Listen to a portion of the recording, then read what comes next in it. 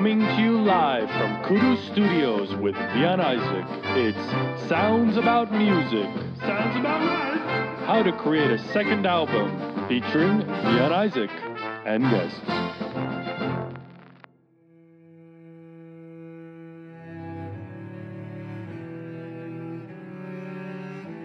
Hello, listener. My name is Vian Isaac, and this is Sounds About Music. Today I have the absolute pleasure of talking to Ben Laver. Ben Laver is a British composer and pianist. You're hearing his music right now. He has been on my label, Vonic Music, for the last few years. His piano music has accumulated millions of streams, and he writes and creates music for TV and film as well. So he's worked on projects for huge brands, video games, and films. Today we talk about piano, the art of recording piano, the secret behind his felt piano, and we get into our philosophy of composition and writing songs. At the end, Ben shares what he's working on this year, and we talk about how he has been involved with my next album, so I'd encourage you to stick around. As always, if you want to hear the full podcast, join my album number 2 club at vianisaac.com/soundsaboutmusic. We were talking before the podcast launched about a song we're collaborating on, and I felt like keeping it in the podcast to give you an idea of what kind of things we talk about when we collaborate. So we'll go with that, and then from there, we jump into piano and all kinds of other things concerning music and songwriting. Without further ado, let's just jump right into it. It's been good, and I had a nice little play with the track yesterday. Oh, brilliant, man! Oh, we're so excited about that. Well, it was really nice to hear. I kind of felt like I'd kind of torn it apart a little bit, but well, the thing is, man, with that track, I've probably created 4 different versions, ranging from like full-on EDM to acoustic to pop, like weird R&B. So I've run out of ideas with it. I feel like I couldn't get a grasp on it fully. And so the fact that you kind of tore it apart is actually what I was hoping for, because I couldn't both Sarah and I have kind of run out of steam with it. We don't know where to take it. So yeah, well, I kind of just it was a really nice melody, and I kind of just thought I'll kind of improvise and play what I kind of hear underneath that melody. Yeah. And went with that, and yeah. It is what it is at the moment, but I mean, it's I will get it recorded soon. It's just that the piano is it's not, I wouldn't say in dire need of a tune, but enough of a tune for it to bug me every time I hear a recording of it. Right. How often do you tune it? I try and do it every kind of 4 or 5 months. Okay. Normally every 4. You can kind of tell, because obviously I work with a lot of samples. Uh-huh. And if I start putting, recording live piano into that, and then you can instantly hear if the tuning's slightly out, because obviously the sampled instruments are always perfect. Yeah. So yeah, it's actually, well, it's probably about 6 months now since I last had it done. So I was like, it really does need doing. Okay. Wow. Yeah. See, I've had some. It's been a learning curve for me too, because with my new piano, I haven't had a chance to really use it for quite some time, just because it never sounded great in recordings. And the biggest reason for it was that the felt behind the hammers and the actual hammers themselves, it's an old piano from the 70s. So it had... so they're just knackered. Yeah, exactly. They were completely hardened. So the whole thing almost sounded like a harpsichord. It was very bright and kind of unpleasant. So a few months ago, I replaced all the felt on it, and I had someone come reshape the hammers and soften the hammers. Great.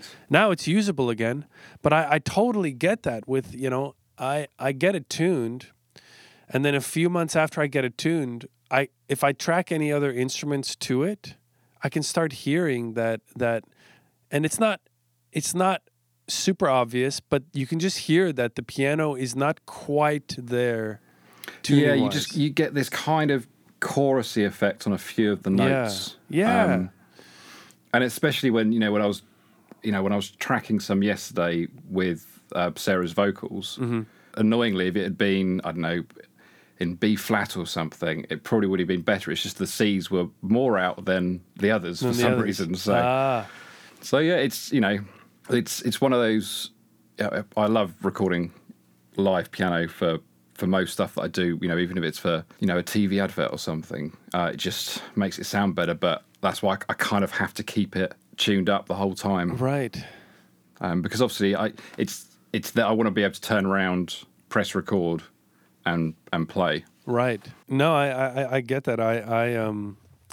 I've been running into the same thing, and I need to be careful not to become obsessive over it. Like there was a minute there where I thought, well, gosh, maybe I need to get it tuned like every week or every other week, and I think that might be a bit of overkill. Yeah, it does get like that. I mean, when I'm recording felt piano, you kind of get that detuned, slightly out of tune kind of feel on certain notes every now and again. Okay. Whether that's if you've hit the key, with a certain kind of hardness, and it's maybe it's only kind of catching two of the strings through the felt. And the thing is, I quite like that when it's a solo felt piano piece. I like that kind of that shape it adds, or the kind of the detuned kind of sense that it adds to some of the notes. But obviously, when you're recording non-felt piano, underneath some kind of cinematic orchestral thing, then it kind of needs to be bang on. Otherwise, it just sounds like you've kind of got this cheap chorusy piano in the background. Wow. So yeah. So can you talk a little bit about how your piano is set up? Because I've always wanted to ask you, especially with the felt piano. I kind of did a similar thing with mine where I hung felt between the hammers and the strings, and with mine, I thought about cutting individual strips for each hammer. Yeah. But I ended up just putting a single felt piece between the hammers and the strings. And, I'm just curious how yours is set up because mine definitely has what you're talking about, where the felt, because it's a long single strip, it definitely affects the action of the piano quite heavily, and it also does seem to maybe have an influence on how the hammer hits the string. Oh yeah, definitely. I mean, mine. The main piano that I use in the studio is a Yamaha upright. So it's a U3 upright. So it's quite a big. I think it's one of the biggest uprights they do, and I think mine's about 30 years old, and it's actually got the felt strip built in. Oh wow! So mine's actually connected to a third pedal where you put the pedal down and slide it across, and it locks it in place. That's brilliant. So it's a really nice kind of feature to have built in, and it was kind of one of the reasons I picked this one. But I don't actually just use that. So for example, if I've recorded, say, some piano parts and some other bits and pieces for a project, and I want to record some top lines to go on there, the thing is that sometimes layering felt piano just becomes more and more muddy. It's a kind of turns into a mess. You don't have that brightness. So I also have different felts and different cloths to create slightly different sounds when I'm recording. Wow. So like, for example, I might, these ones aren't part of the piano, but I might basically take some cotton, so some thinner cotton, and record, the top end stuff with that instead of the built-in felt. Wow. Because that way you kind of get a slightly brighter felt piano than you would if I was to use the thicker felt that's built in. This kind of, the whole felt piano thing, people kind of think it's this phase, lots of people are using felt piano now. It's kind of fashionable. But the thing is, I've just always loved the sound because it's such, obviously I love the piano, but felt piano is even more intimate because you get the clicks and the pops and the odd breath in your voice, and it just adds that real human element to the recording. And I used to, probably about 5-6 years ago, I didn't have a piano in the studio, and I'd have to kind of go out and use my parents' piano or a local piano. And if I didn't have time to do that, I would record sample piano, which would sound great, and I'd kind of put that into Logic and then I would spend my time putting in all of the human elements, all the noises, and I have samples of my parents' piano where it's just a recording of the pedal going up and down, so I can add that in, and it's kind of it's kind of silly, but it was kind of just got to the point. It was like, well, I just need to get a piano in the studio, and then I'll get all of that in one take. Right. But yeah, I just love the sound of felt piano. I also love the feel when I can improvise better. I feel sometimes when the felt is on. I mean, my Yamaha upright is quite big, so obviously when the felt is off, it's a big sound. And sometimes if I'm improvising, some kind of intimate piece, I don't want that big sound, and the felt kind of does that for me. So yeah, that's how I have mine set up. And then I just mic it up with a couple of Neumann U87s over the top, and again I kind of change the placement depending on how I feel, basically. Okay. Yeah, what you need, because what I'm finding is the challenge for me with my felt piano has been to not have too much mechanical noise, because it seems like all of a sudden when the felt is in, the piano is a lot quieter, which means all the hammer sounds, everything seems louder, Oh yeah, no, completely. And I also find it's depending on what key I'm playing in. Oh wow. And also what style I'm playing. If I'm doing faster runs, it's a hard. There have been recordings that I've done that I absolutely love, but looking back, I'm like, oh, I wish I'd recorded it in a key low, in a semitone down, and maybe played it harder so the notes came through more than the mechanical noise. But then for me, I kind of think, well, it's a snapshot in time, isn't it? It's it's a recording. If it's been released, it's a snapshot of how I felt when I wrote it and when I recorded it, and I don't want to go back and change it. Right. Yeah, I find that with my stuff too. It's listening back. You're always learning and changing things. So, but I like that philosophy, because I've sort of adopted that too. I see this whole endeavor as more of a story that the music evolves over my life, and it's sort of a reflection of things that happen in my life. So instead of trying to go back and change things, it's like trying to change the past in your own life. It's like there's no point really. You can only kind of learn and get better. Yeah, exactly. Well, that's kind of why I wanted to do the kind of solo sideline to my commercial work. I'm sharing snapshots of my life. You will write songs about certain things that are happening in your life. Yours are probably much clearer to people what they're about because you have lyrics, whereas I don't. So mine are kind of little riddles in the harmonies and the melodies and that. But it's the same. It's the same kind of thing. So when you set out to write, do you usually have something in mind, that pertains to your life that you're writing about? Is that usually how it goes? Not always. No, I'd say it's 50-50. I mean, a lot of the time, whatever I'm writing, if it's not to a brief, I'm going to be writing about, in some shape or form, about how I'm feeling at the time or what's going on. If it's been a manic week or whatever's happening in my life, it's going to affect my music. But most of the time, because I spend a lot of time, in between writing and projects, I might just jump on the piano and kind of improvise for a little, just for a short while, even if it's just for a few minutes. And then I think, oh, actually, I really like that. That's a nice little thing. I'll come back to that later. And sometimes I'll come back to it and I'll be able to get a whole piece out of it and it will just kind of work. It will happen. And other times I come back to it and go, oh, no, that's not very good. I'll just leave it there. I'm kind of similar. I play around sometimes. Like you say, kind of lyrics maybe make it more obvious. So when I actually sit down and write the lyrics, my life kind of comes through automatically. But yeah, I get that of just kind of fishing around on the piano and seeing what pops up. Yeah, I suppose I would say I write the majority of my stuff through improvisation, but I suppose that's how everybody does it in some shape or form. You have to start somewhere and play around with a chord sequence and melodies and so on. But I never like to structure things too much. You know, like if somebody said, I love this track off your last album, can you play it for me?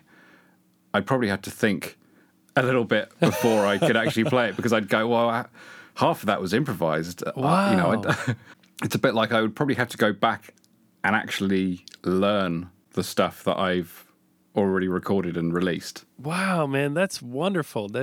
I did not know that. I did not know that about all the stuff, because it sounds very intentional. Like all the melodies, everything sounds very intentional. Yeah, I mean, I've always been a quick writer in the sense that I mean, obviously from a commercial point of view, I have to rejig and rework over and over again until, you know, all the suits are happy. Mm-hmm. But you know, when I'm writing my own stuff, I don't like to, if I'm writing something and improvising something that resonates with me, I don't want to force that and then kind of learn it and get it kind of performance perfect. I want to have all the kind of the little nuances in there and the human elements in there. And probably some of the best bits are things that I just didn't plan, and the mics were on and, you know, the record button was on and I was just playing. Wow. That's very inspiring. I should look into that more. I do that a little bit, but that's wonderful. Yeah, I mean, obviously, you know, there are going to be bits that I would come back to and re-record if a section wasn't quite right. But generally, you know, I kind of just improvise a lot of what I do. I think that's why, well, I hope this is true, but why people say, you know, they get a lot of feeling from my music, that kind of intimate feeling from what they hear, is because most of the time it is a kind of raw emotion just played onto the piano. That's beautiful. I'm not tracking it and getting it BPM perfect. Well, I am one of those as well, that I feel when you first sent your stuff over, that's the first thing I felt as well. And when I played it to my brother, you know, we both were just like, dang, this is so emotional. This is so beautiful. And I've never actually asked you how it's made. So this is quite wonderful for me. Yeah, I mean, obviously they evolve. You know, a bit like Keeper. That wasn't really anything special to me. I mean, it meant something to me, but it wasn't kind of like the highlight of the album until I wrote the string parts. And then it was kind of like, oh, actually, this is really kind of coming to life. Right. And other tracks that I was, you know, that kind of meant a lot to me might not, you know, resonate with everybody else. But it never quite turns out, you know, when you start a project, it doesn't turn out quite how you started it. And I like that. No, I do too. I think for me, as you were talking, one thing I thought was that it seems in the same way that it seems like music is really a brilliant reflection of how life is, because every day you don't really know what's going to happen, and you just sort of try things and go for it. And then whatever happens that day in your life, you react to it and you kind of have a conversation with it. And that's exactly how music is. And especially when you're creating music and writing music, I think there's a lot of mystery from people who aren't in music, where they're like, wow, how did you come up with that? And the more that I talk to folks who write, and, you know, the more that I write myself, the more I realize it is sort of a very similar mechanism to just living life and just trying things. You just try things and see what happens. Yeah, and I sometimes find that, you know, sometimes I really want a track to work, and I'll re-record it and I'll replay it and I'll kind of really kind of go to town with it, and maybe the production's not quite working, and, you know, I'll really try and push it, and sometimes it's just not worth it. Sometimes it's just not going to work. And it's, you know, you can kind of tell that if I'm having to try too hard, then maybe it's not right. Right. You know, maybe it shouldn't go anywhere. I'm not saying that everything should just come easily and, you know, every little bit of improvisation done on the piano should be released, but it's if it's too much work to try and make it sit right with me anyway, then I normally just put it to one side. I mean, I've probably got hundreds of tracks, labeled Idea 20 and Idea 45, just lying around on the computer, and they are the kind of those small ideas that I've come up with and gone, oh, I really like that, but then when I've tried to do something with it, it doesn't go anywhere. So I kind of put it to one side. I may come back to it. It may sit there forever. I'm the same with the stuff on my end. Hundreds of ideas, and I think definitely when art and commerce meets, it really messes with what you're talking about, in the sense that I have found myself with certain songs and certain projects. I mean, I guess it's different if you're getting paid, like if I'm getting paid to produce something, then at the end of the day, you just have to get something out there. And if you can push it as much as you can, but then when it's over, and what you have is what you have. I'm sure you kind of maybe get that with the commercial work you do. Yeah, no, I do completely. I mean, the commercial side, obviously you want to love everything that you write. And I do, I get inspired with every project, whether it's, a big cinematic score or whether it's, some quirky electronic track. And, even the styles that I wouldn't necessarily listen to or styles I wouldn't say like, because I kind of like everything, if it's music, I like listening to it. But yeah, it is different from a commercial point of view. You've got to get it signed off. Right. And I think sometimes it's even maybe better because you get out of your own head, I think what I found, especially when I started this second album, for the first few months, I was just so in my own head, and I think I was trying too hard. So I would just sit. Like, I have a couple of tracks that at first I thought, oh, these are definitely going to make it on the album. And I would work them and work them and work them. And I wasn't quite sure what I was trying to achieve with them, other than just some form of perfection. And it is difficult. Yeah, and then eventually I've let it go now and just said, okay, it's that fine balance, especially with your own personal stuff, because it's personal. It seems to me that the stakes are maybe higher, or maybe a better way of thinking about it is you maybe just cared too much. I don't know.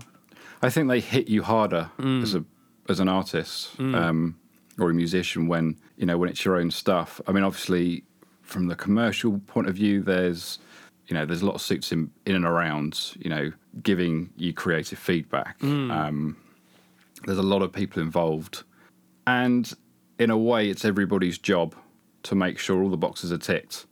So obviously, I want to create something, if it's a commercial project that inspires me and works, but it still has to tick the boxes for everybody. And also, everybody's not going to understand the little musical nuances that go into certain things, right? And it will be turn the bass up. It's that that kind of feedback. So I suppose once then it's signed off and you invoice for it and it gets paid. But when it's your own stuff, I suppose you just want people to enjoy it, and it feels like a part of you when you're releasing it. I suppose even more so for me when I'm doing felt piano stuff or piano stuff, because it's so raw and it's so stripped back. I'm not hiding a track with, a 60-piece orchestra or a big band. It's, it's just kind of me and the piano. It's hard because, with some releases, I think, right, okay, I'm going to make this release really good. This release is going to be epic, which doesn't really help because it doesn't happen. It just doesn't happen when you say that. I'm so with you, man. That's the worst thing to do, is when I totally feel you. I'm like, this is the hit. This is going to be the single, For me, it's always the single. Like, I can't tell you how much with Northern Anthems, my first album, how many of the releases when we would release a single and a B-side, how many times the B-side would completely outperform the single. And I spent hours on the single, and the B-side I just threw together in a day and just kind of, walked away from it. And then that's the one that gets playlisted. But that's what I meant earlier, when, sometimes just doing it in the heat of the moment and getting it out there is sometimes the better way forward. Right. You're not there kind of, with a tooth comb, kind of going through all the tiny little bits and getting rid of every pop and, making sure every compressor level is right. Sometimes, I'm not saying quicker is better, but it's hard to keep inspiration going for a whole week. Yes. You get bursts of it, and I find that's probably, why some of your B-sides have done better. Yeah, because that's where the magic is. It's just a quick burst of inspiration. I totally get that, man. It's like when some people say, "Oh, I love the album. I love this track you did." And I'm like, "Oh, really? Do you not like this one? This one's better." And they're like, "Yeah, no, that's all right. I don't mind that. It's got some nice bits, but I really like this one." You think, "Oh, I love that track, but it doesn't resonate with me as much as this one." Wow. It's just you can't predict, what the public will like. Did you ever expect Keeper would be the one that has over 1 million streams, and that's the sort of single of the first project? By the time I kind of finished it, because the thing is, I think there was probably a good 9 months between me writing it and going, right, that's done, and then going kind of 9 months later, oh, I really want some cello in there, and I want some. I don't want just a cello. I want loads of cellos in there. So I wrote all these parts, recorded it, and it was kind of like a second wind. Gotcha. And in fact, I had that for a couple of the tracks where it was a second wind because of the, I suppose it's like, you get so used to a track that you've sat in your dark studio writing, and then suddenly somebody else comes in, records some bits and pieces, and it just kind of breathes life into it. Mm-hmm. Feels brand new. Yes, yeah, exactly. But it's funny, I'm not too, some of the tracks that I've done and released, like with this year, These Hands Are for Holding was the first one this year, and that the artwork was actually a picture of me holding my first born, Marley. Wow. And that was the first picture, and it was kind of the kickoff. It's about family, and for me, regardless of how well that does or doesn't do, it means so much to me just to have it kind of out there, and it's pinpointing like we were saying earlier, a moment in my life. That's wonderful, man. That's wonderful. Did you study music? Did you go to university for music? Yes. Well, basically, my parents always had a piano at their house, and I probably started kind of tinkering away at the piano when I was about 4. Basically, my dad's a great pianist, and he's always loved music. One of those guys that can pick up any instrument and play it. Oh wow! And he had like he still actually has a big pair of these B&W speakers, and he was always kind of blaring Quincy Jones and Joe Sample out of them. So it was always kind of part of music, was a huge part of my life from when I was small. It's a bit like my mum used to work in nursing, and she would do night shifts, and she would leave, say on like a Friday evening to go and do her night shift, and as soon as the front door would shut, the speakers would go on, and people used to say in the road, "Oh, we know when your mum's left because the music goes on." And it was great. It was great fun, and I learned a lot from him, from my dad, from just watching the way he played, and then saying, "Oh, I really like that. Can you teach me that chord progression?" Or, "I love that harmony. How does that work?" And then I would start writing my own bits and pieces. I would do everything by ear. There was no kind of theory involved at this point. And then I kind of got my first rubbish PC with a really old version of Cubase, and it was like, wow, this is amazing. I can write down parts, and play with the harmonies, and I've got 4 tracks to work with, and all of this. And then as I got older, I played in lots of jazz bands and rock bands and stuff as a teenager. But I was kind of always drawn back to the piano and the computer. I was also a drummer back then. I wouldn't call myself a drummer now because I haven't drummed in years. But it definitely helps, Wow. Having piano and drums are kind of, I play a bit of bass and guitar and everything as well. But piano and drums, I think, as kind of compositional tools, really kind of go hand in hand. Mm-hmm. And then I kind of, my mid to late teens, I kind of thought, I want to do music.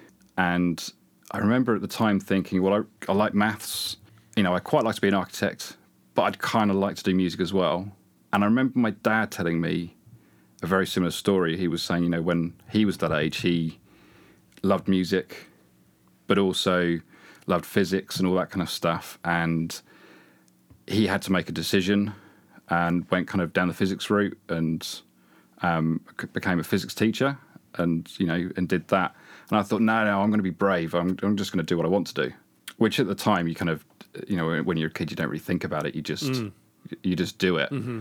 And then I wanted to go to the Guildhall School of Music in London. And my granddad actually went there. Oh, wow. Which I didn't know, actually, until I'd got in to Guildhall. What did he study? I think he just studied piano. Oh, I think brilliant. he was just, he just did, that for a few years. And yeah, so I wanted to get into the Guildhall. So I kind of had to up my theory and up my game a bit. And I went to study at the Guildhall. I studied composition and electronic music there for 4 years. And it was great. And it also gave me, because obviously you have a lot of time to write, mm-hmm. because that is the course. And, I just learnt to write in lots of different styles. And, it gave me a lot of time to do that. Mm. The only thing I did realise, I think it was in my first year, and I kind of thought, oh, what am I going to do after my degree? Because you kind of think, I'm doing a 4-year degree. What do I do afterwards? It's not like I can get the Guardian newspaper and, flick through to the composer job section. Like it doesn't exist. So I actually started writing for music libraries within my first year. Brilliant. And I thought, well, I'll start getting into the media. And by year 2, I was actually kind of part-time working for a media company, writing for TV and stuff. And then by the time I left, I was already the creative director at this media company. I was kind of more relieved at the time, thinking, well, I'm glad I got onto it in year 1 and wasn't thinking about this at in year 4. But yeah, that's kind of like a summary of, from age 4 to when I came out of uni. Wow, I think that is a pattern I also hear quite often. Hear what you said near the end about starting to take yourself seriously and finding work before you graduate. Yes, yeah, it's a big thing. Yeah, it was the same with me. It was the same with me in the sense that I had a full list of production clients by my last year, by my senior year. And so it wasn't never really a question of what I was going to do after I graduated. I was sort of trying to get my degree done as quick as I could, and just in between all my actual full-time gigs, because I started as well in freshman year, my first year, I just started finding work, continued to release my own stuff, but took it seriously as a job. And then when I graduated, I pretty much just jumped full-time into producer and artist kind of stuff. Yes, yeah. I mean, I kind of thought, well, I'm at uni to graduate and get a job in music. And I kind of, within the first year, I thought, well, I know which route I want to go down. I don't want to be a session player. I don't want to write for other kind of artists. I don't want to be a ghostwriter. And I love, I thought I love writing for media because everything's different. Every project is different. All the styles are different. I was like, I love that. And yeah, I thought, well, the whole point I'm here, the whole point that I'm here is to do that. So I will start now. And it worked out. That's brilliant. That's Well, brilliant. so far. But that's really all you got is so far, you know? Yeah, That's how I exactly. feel too. Like every month where I make it, you know, and everything's paid. And hello, listener. Thank you so much for listening to the first half of episode 11. If you want to hear the full episode, join my album number 2 club by going to vianisaac.com/soundsaboutmusic. By joining, you get access to the full podcasts along with demo clips and even full songs from the album before they're released. If you want to hear more of Ben's music, go to benlaver.com, BenLaver.com. You can also find him on all streaming platforms, Apple Music, Spotify, and the rest. Thank you so much, and look forward to sharing more with you next week.